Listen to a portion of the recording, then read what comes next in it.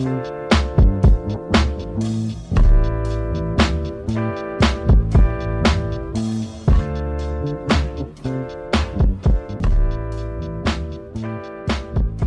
2022 NFL season, Seahawks season is here, and so again is the Pedestrian Podcast. Myself, Stuart Court, and Mr. Adam Nathan. How are we, sir?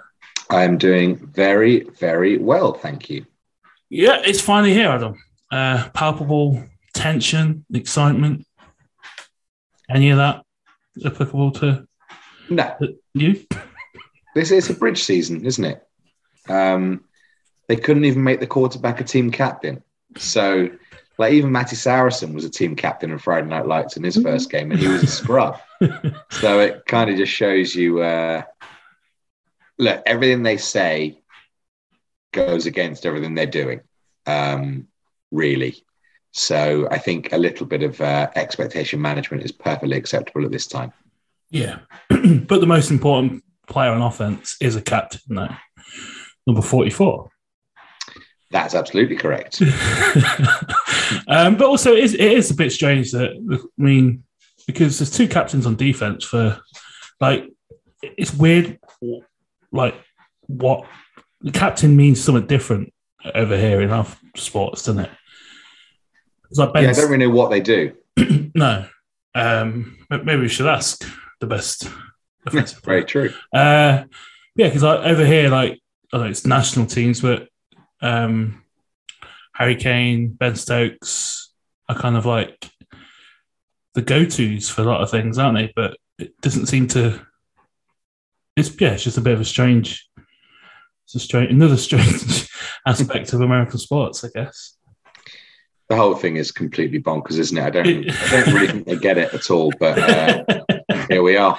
Yeah. Where do you want to go with the preview for Monday Night Football? Obviously, the Seahawks are starting at home against Cortland Sutton, Jerry Jeudy, and the Denver Broncos. Where do you want to go with previewing the game, the season? In terms of the game, I think when the schedule came out, if you gave everyone some truth serum, I think the Seahawks hierarchy would have been much happier with it being week one than the Broncos, who were probably hoping they could come to Seattle at 1:25 on a Sunday afternoon, with the Seahawks kind of 1-5, 2-4 maybe in week 7 or 8. But they're going to get a juiced up Seattle crowd, a juiced up team. We don't know how long Pete's words are going to carry through this season, but you can be pretty sure that he'll have everyone on board in week one. So everyone will be buying in on Seattle's side. And I wonder if there was ever going to be an upset in this game, I think this might be the week that it could happen. Yeah, I agree. I think the spread in Vegas is 6.5 in favor of the Broncos, which is a lot for week one and a road game. But I think everything that everyone's said, most people have said about the Seahawks team, it kind of fits, but it is a lot. And that's another thing that Pete, as you said, while Pete Carroll's words maybe carry some weight in 2022, those are going to probably be some of the words he uses to rile the troops up, because no one really is expecting a home win on Monday. I think I not remember the NFL. There's only, I think it's Colleen Wolfe is the only NFL Network media person who's picked the Seahawks, I think. Really? Yeah, of 8 or 9 who have done the game. That surprises me, I think, because this feels to me a little bit like, what does it feel like? A bit like Barcelona against Inter Milan in the Champions League, where Barcelona, in that Mourinho year for Inter, were expected just to come in and, roll them over.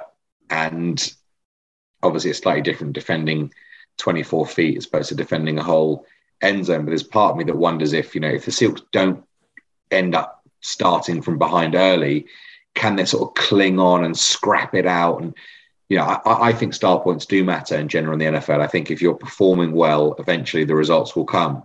But in this game, it's very much, for me, from a Seattle point of view, they're just going to try and cling in and dig deep and keep 10 men behind the ball to keep the analogy going and hope to hit him on the break. That kind of strikes me as the way in which Seattle will try and win this game, and I don't blame them if that is their style. No, they're probably going to need to flip the field multiple times, not just through Dixon or whoever the kick punt returners are on Monday, but they're going to have to get like Quandre, Jamal, Jordan Brooks, Kobe Bryant, someone's going to have to get their hands on the ball one way or another out there, because it kind of feels like I know there's a lot of whatever like questioning, like rightly so in some ways, of like the way that Pete Carroll runs the thing, but he said for years it's all about the ball, and Monday is kind of like the perfect embodiment of that, isn't it? Because it is going to be it's all about the ball, obviously, but where the Seahawks get the ball is.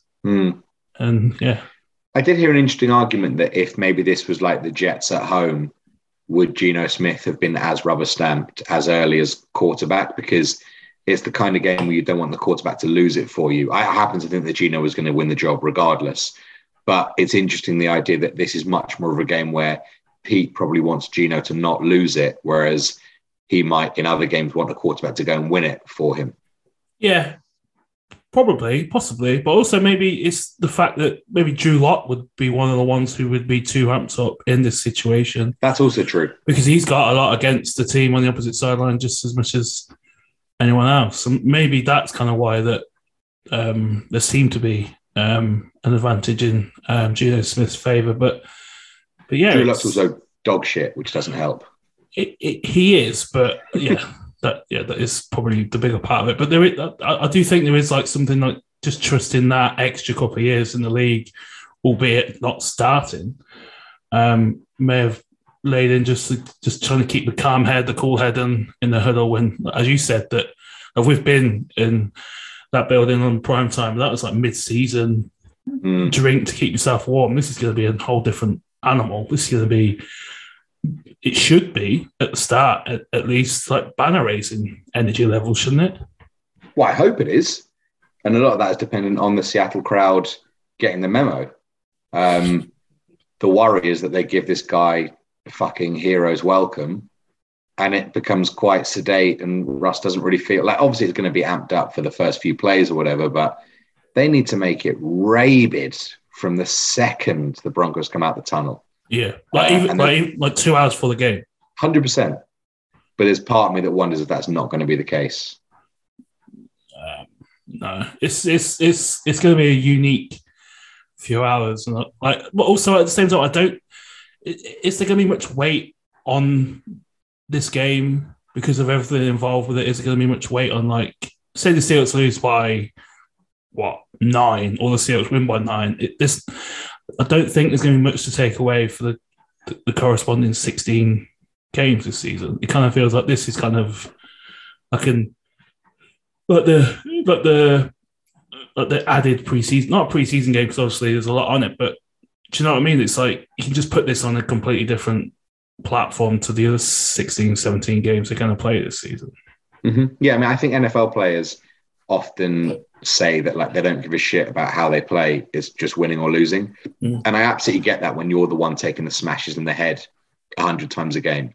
But I think as fans and when analysts look at stuff, as I say, performance can be indicative of what results are going to be in the future. And to be honest, given what this year looks like it's going to be, I'd probably be more optimistic. There's very little chance that the end of year record is going to dictate my mood on how the season's gone. Like, I could see a way that a team going 2-15, but they've put the quarterback in a position to win 5 or 6 more games than they've lost, and they just lose on a coin flip play. That strikes me as could be more positive than winning 7 games, but they've just sort of scrapped around and clawed their way to a load of wins by a field goal and scoring 11, 12 points a game, but keeping it tight and messy games. Like, for me, the whole season has to be, can I see if this team put a quarterback in there, we could be good. And so for me, the record isn't going to make too much of a difference to that. Yeah, and there's obviously massive, like, different, like, ingredients to that as well, isn't there? Because obviously the depth chart, the unofficial depth chart was released half an hour or so ago, and there's 3 rookies listed as starters.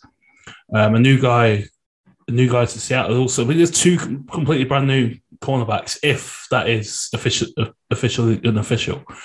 Obviously, you got the two tackles in Lucas and Cross. Tariq Woolen is listed as a starter, and Michael Jackson is also. You're probably going to see Kobe start at nickel as well. So, I think one of the biggest ingredient of that, alongside what you said about if you put a quarterback in 2023, this team could take whatever step they need to take from 2022. But also, if those three rookies, plus you get Boye Mafe getting 4, 5, maybe 4.5, 5 sacks, and you see things and you see consistent levels and applicable levels to stick a flag on these 3 or 4 rookies who are look like they're going to start week 1. I think that's possibly the biggest aspect of this season is watching that they've actually maybe nailed a draft for a change. Yeah, I mean, if the tackles look good, and if Maffei looks good, and if Kenneth Walker looks like he might have a good few years ahead of him, and the cornerbacks look okay, I guess you could argue that the record will be good or better regardless. But let's say for some freak occurrence, Geno throws a fourth quarter pick in every game and they lose by 3 points. That's fine. Yeah. That's totally fine. There is it's the position with the least expectations on is the quarterback position. Yeah. And the thing I care less about or anything is the end of season record, assuming they don't make the playoffs. Like I'm not going to be fussed. I probably won't even remember what the record is this time next year, unless it's something farcical. What was it last year? Was it 7-10? That sounds about right. But yeah, exactly. So Sunday, Geno Smith is the starting quarterback. He started the first game in the NFL, of week 1 game in the NFL for the first time since 2014, 13, which is a long old time to stick around and still be in the league. But he's going to get his chance. I mean, earned it is tough for us probably to dissect because we haven't been at VMAC, we haven't been in the building, we haven't watched any preseason games. But like I said, there's for me, I have no expectations. If I wake up on Tuesday morning and the Seahawks have lost and it's, 2 touchdowns, 2 interceptions, 220 yards, and it's like, okay, that's kind of that's like the benchmark of what I kind of expect. I mean, it's weird to have that at that position on this team after the last, not even just the last decade. We had Matt Hasselbeck was only 2 years removed, like 2010. He was here for this millennium, really. It's the first time this franchise has had a quarterback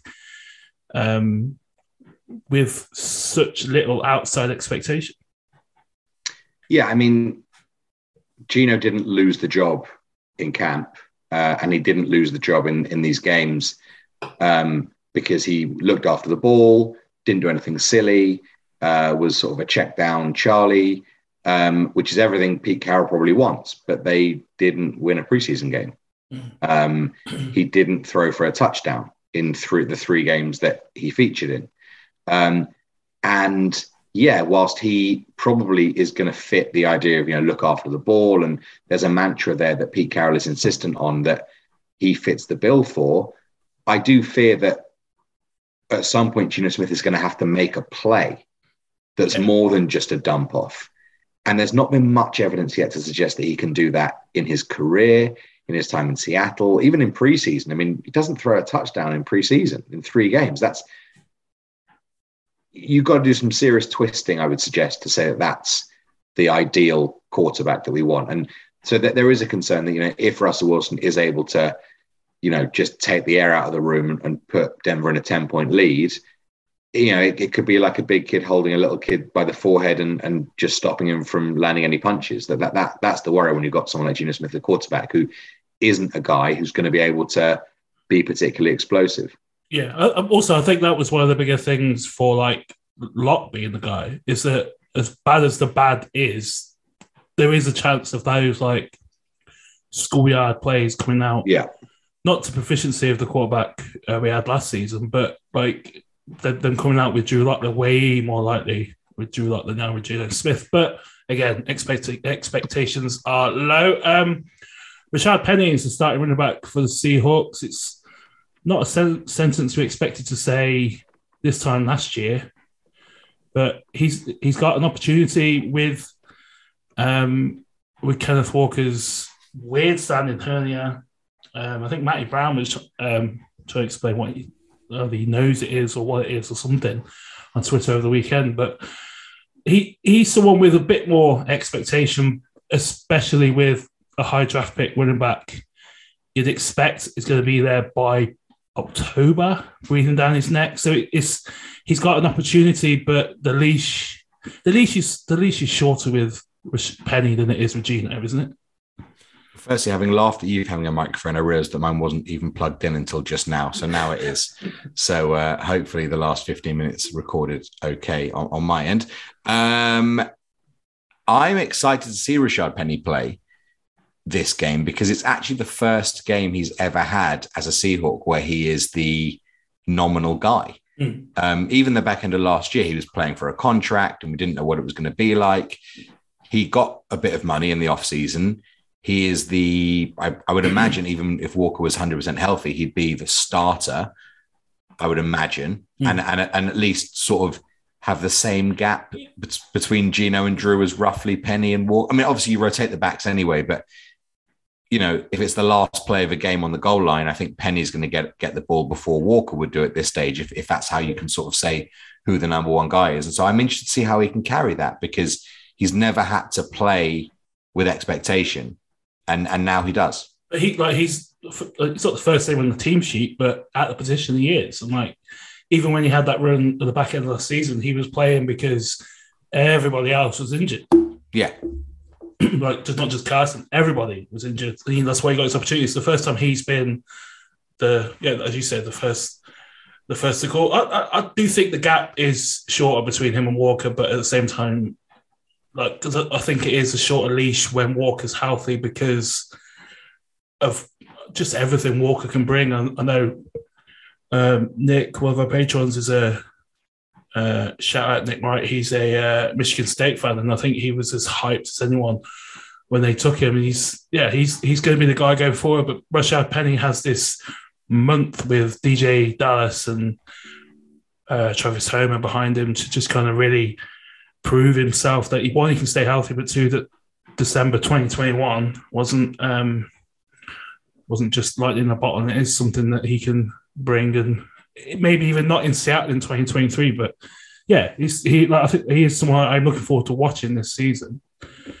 But yeah, it's the leash is going to be short once Walker gets back out on to the field. I mean, even like something stupid, like people will have drafted him in fantasy probably the first time in his career.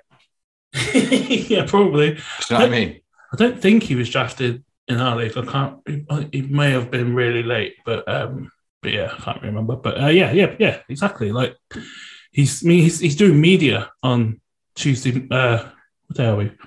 Yeah, Tuesday afternoons in VMAC. Like didn't really do that until mid-December last year. But the wide receivers obviously are probably the most assured part of the Seahawks offense quite comfortably. DK is obviously a much richer man. Tyler Lockett is the offensive team captain for 2022.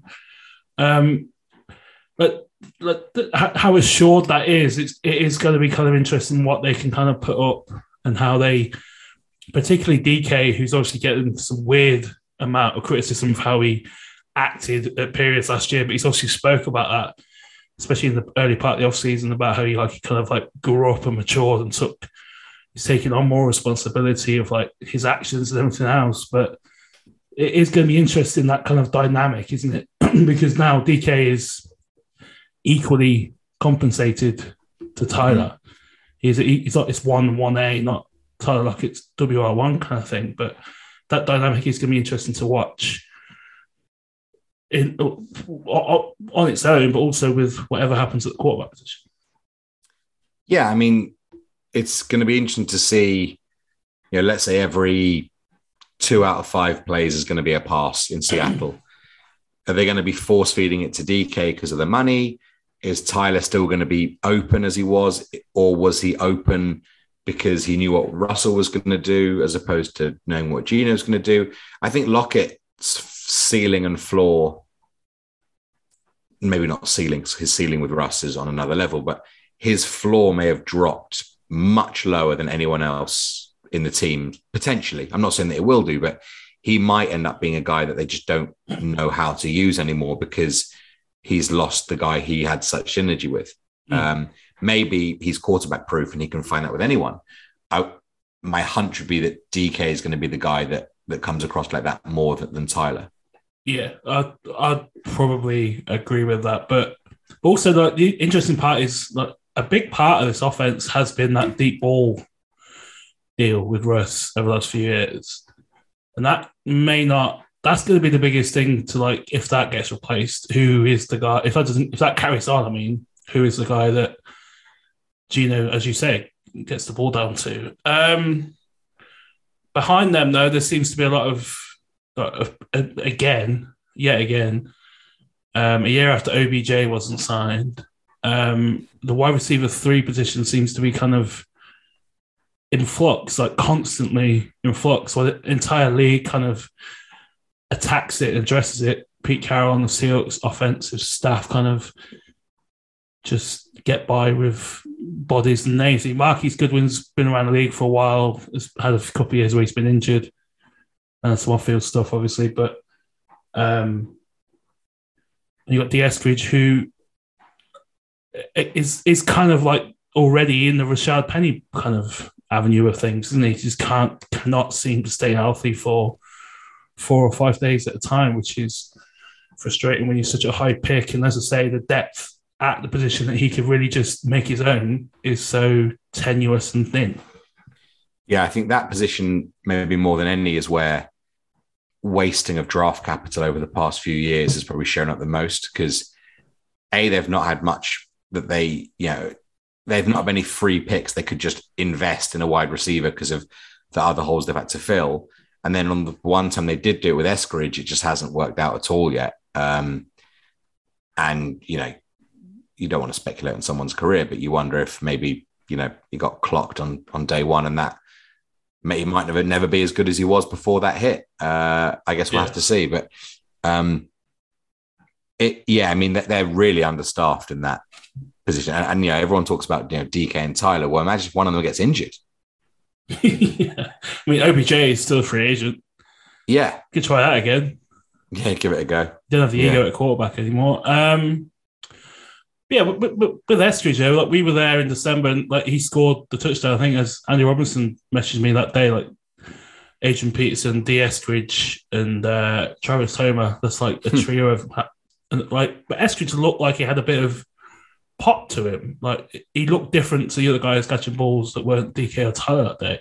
Mm-hmm. So there is something there, but yeah, that injury last year and the kind of like niggles he's got through in the offseason is a concern. And yeah, the Rashaad Penny, but they kept CJ Procise here for 3 or 4 years, and he did even less than Rashaad did up until last December, and he's stuck around for all of his rookie contract, I think. Yeah, it must have been there or thereabouts. And then the airline, Adam. We talked about the 2 rookies. The centre is Austin Blythe, who knows what that could be. Again, like, after wide receiver 3, that's the position they're kind of just put a bit of plaster over it, haven't they? And just kind of not even really gone by because it got by on it because it's been a struggle. And then the guards, it's like, that kind of feels like a question mark again on this team, because like, it's the rookies, it's Gabe Jackson, who hasn't seemed to have done much during the offseason. Mm-hmm. Then you got Damian Lewis and Austin Blythe, have said, at left and centre, I think. But yeah, like, this, it's just, again, it's a question mark unit, isn't it? Yeah, Austin Blythe seems like the kind of guy that's taken triple bogey out of play. He's not going to be an unmitigated disaster like some of the revolving doors they've had in the position over the past 3 or 4 years. So yeah, it sounds like he's going to take the absolute catastrophe plays out of contention, but perhaps not too much more than that. I mean, there's talk of Damian Lewis being moved again. Why they couldn't just stick with him in the position that he was drafted at and look good at, I don't know, because now he kind of looks like a middling journeyman when he looked like, I think 2 years ago, we would have thought, this guy's really got something about him.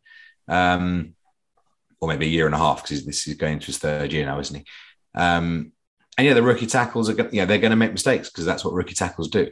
And to expect anything else would be foolish, I would have thought.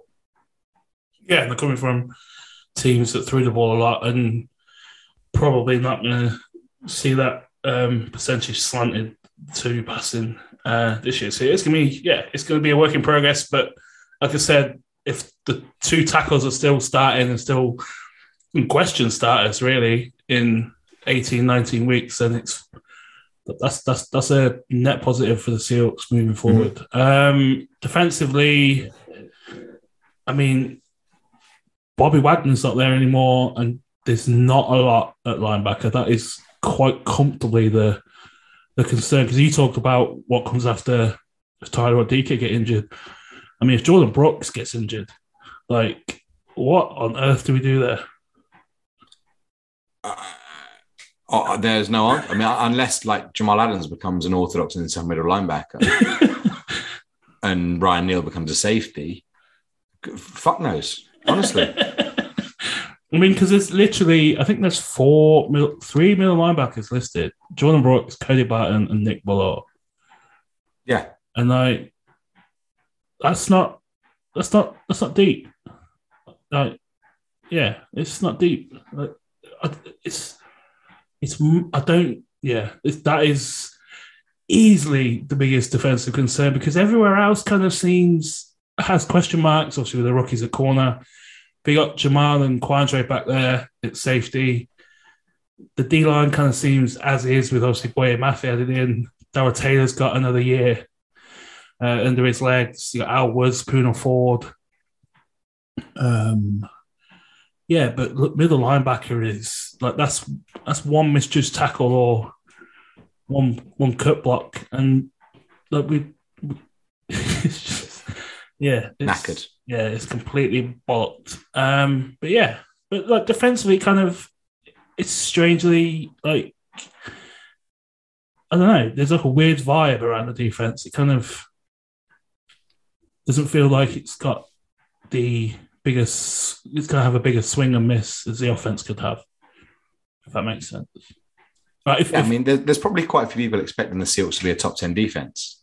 Yeah. Which, if it all goes to plan, it could well be. But also, if everything goes as you'd expect it to, it could easily very much not be.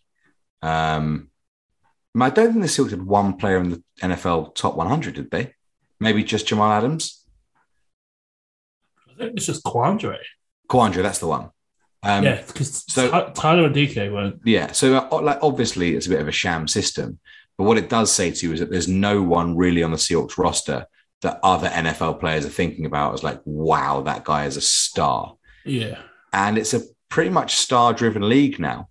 So again, it's zigging whilst the league zags. Will it work? Let's see. Mm. And all I'd ask is that there's accountability at the end of the season if it does or doesn't work. Yeah, at the same time, there is like levels to how if it just doesn't work, right? Because expectations are low. Well, they are on this Zoom call, I think. So it's kind of like, where the watermark passes those expectations. But yeah. Anything else for this week or this season? I think that's pretty much everything, isn't it? Yeah, it's a nice little preview, and then we get into the meat of it from next week with bins and all that. There's nothing really to bin when nothing really happens, but there's always something to bin with the NFL. That is true. I mean, I don't know if you've seen the Ed Orgeron clip talking up that when he was told he was going to get $17 million, he asked, "What door you want me to leave out of?" No, I haven't seen that yet. I mean, it's quite a quote. It's kind of weird. Like, I don't know. It's a bit of a strange one, but he said there. And LSU told him he's getting $17.2 million for being fired. He goes, "How do you want me to leave him, from which door?" But like there's always something in the NFL. Anything else you're going to be watching out for on Thursday night, Sunday night before the Seahawks? I'm going to be working quite a lot this weekend, so I'm probably not going to get to sit down really until Sunday evening, until Monday evening properly kicks off. So I have to catch up on all the Sunday games. But interesting to see how Tom Brady starts, because he has really courted controversy and brought it on himself really this off season. I've never heard him talk how he's talked over the last month. Yeah, he's talking almost like in the same way. It's like he's back in the NFL in the same reason that Mickelson's over at Liv. Like he's got these massive debts that he has to pay off or something, because he doesn't really seem like he's that invested, does he? No. I mean, the comparison I was going to make is when Tiger Woods come back from his car accident, he kind of just seems to be, but without the appreciation for it. It's really strange. Like his face is strange to look at, but that's a different podcast entirely. But yeah, like it's he like Tiger Woods, Michael Jordan. He kind of seemed to have lost a small percentage of that kind of aura. I think I'm not too sure, but yeah, if I was a Buccaneers fan, there would be, "Are you all right? You good?" Like when whenever they crashed in Cool Runnings, you'd be like, "Hey, you alive?" kind of thing. It's like kind of Sankey, you're dead. Sankey, you're dead. That's it. I can think of his name. Like also we got Deshaun, and Baker. What's the other one? Another one where there's a player going back somewhere. Have I made that up? Well, I mean, I presume we've not really spoken about Russell coming back that much, but obviously that is the main one. Yeah, I didn't really want to talk about the opposing quarterback because you got Bills, Rams, Von Miller going back, but I presume you mean quarterbacks. Yeah, because Von Miller was there for like a month and won the Super Bowl and then cashed in. Like the Baker thing in Carolina is going to be interesting because he has got so much less to prove than his coach and GM and owner, really, because they have, they're like a swan. They're kind of just like gliding by, but they are going at it under the water kind of thing. They are. I think he'll be good. I think he'll be good because he is quite good. It's just his body fell apart in Cleveland, and as we've been shown over the last 7-8 months, Cleveland and then they massively hung him out to dry. Yeah, and then Cleveland's is a trash sports franchise, which our new Prime Minister apparently is a fan of, which fit probably more than probably should.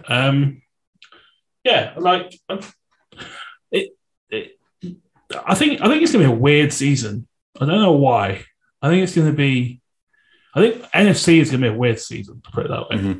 Because Stafford seems to just be somewhat off there. That elbow injury he's got. McVay's kind of, I don't know, very like chemical alley about it. And I also got the Brady stuff. Rodgers, I mean, how often is he going to be on Rogan during the season?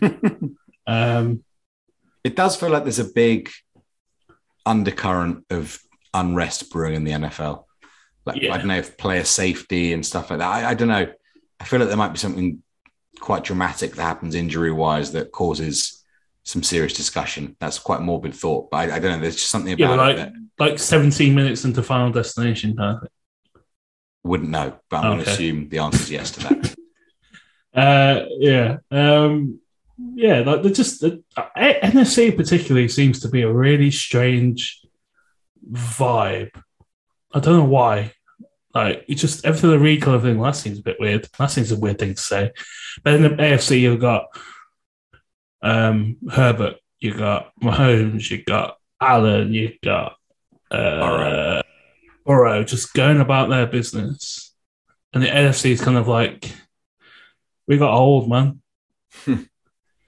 But yeah. I think that's everything. Prediction for Monday?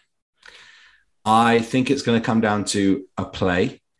And whilst this whole game does feel like a high school or college football Disney film with the bad guys coming to town and the scrappy, plucky good guys pulling one out at the last minute, I just wonder if it'll prove one step too far again for Geno. And instead of winning 20-24, we'll lose 20-17.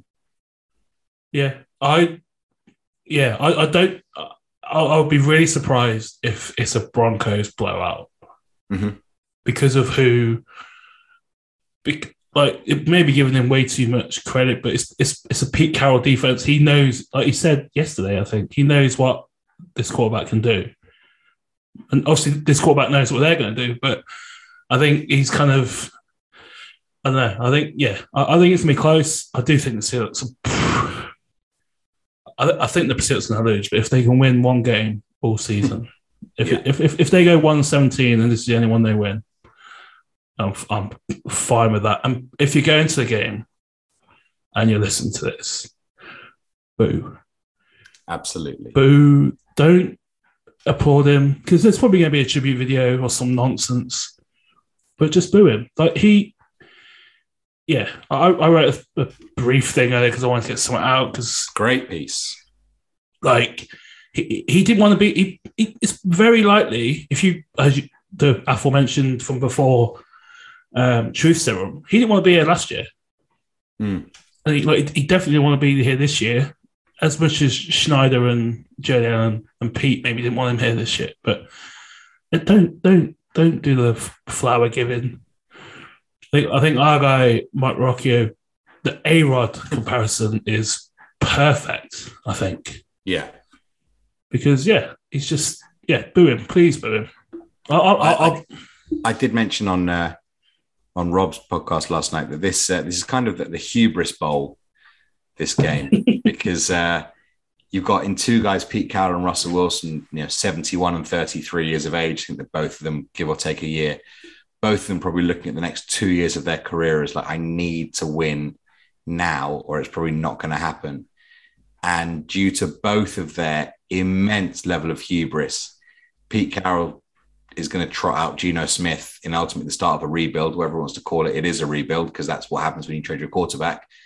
And Russell Wilson's found himself plonked into maybe the toughest division we've seen for half a decade in a tougher conference.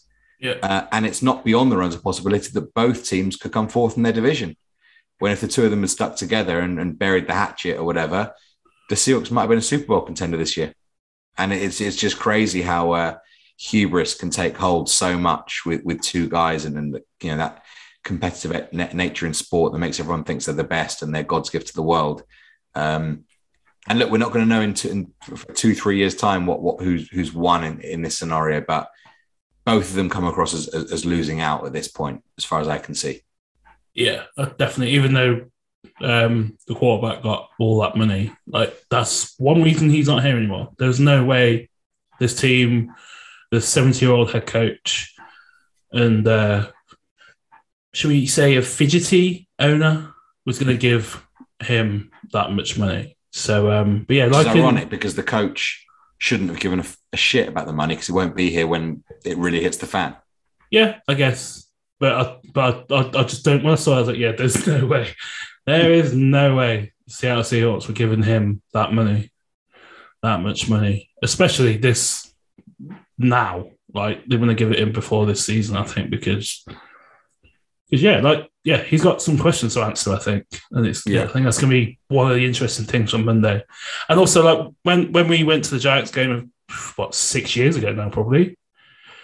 Yeah, it'd be 5 years ago. 5 years ago. And I pointed out the Paul Richardson bomb, which then happened. That's going to be the first play. He is heaving this at Jamal, at Quandre. He's heaving it however far. He's heaving it deep. He's going for the kill shot early. Yeah. You'd expect.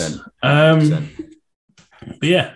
And after this week, Russell Wilson is going to be like the Germans in Dunkirk, the film. They're not going to be mentioned. Not going to be mentioned. Not mentioned. See how we can stick to that. And Geno Smith is 0-4 and 1-17 with TD interceptions ratio. If you want to get involved in the podcast, you can. We're using means and methods. Quite cool to see a few people made it up to Leeds over the weekend for the first national meet for a few years, like up north. So that's quite cool to see. Patreon, Podbean, Spotify, iTunes, Pedestrian Podcast. On all of them, rate, review, 5-star, if that's still applicable. not too sure. We're one way into this, and I'll see you in about 19 hours, 18 hours. Yeah, Don Antonio's Tricky Lily-Whites entering Champions League stages yet again, and Stuart Court will be there. Lovely, lovely stuff. Yeah, going to see Matteo Guendouzi and and also I saw the Spurs tweet, and I have packed a white coat for tomorrow. So. Well done. Yeah, man. Well done indeed. Getting fully integrated. Yeah, first Champions League game, because obviously my team decided this season are going to go in the opposite direction to how it all looked for the last few years. But we'll see. See you tomorrow. So next time, this has been the Pedestrian Podcast, and boo the hell out of him on Monday night. Go Hawks.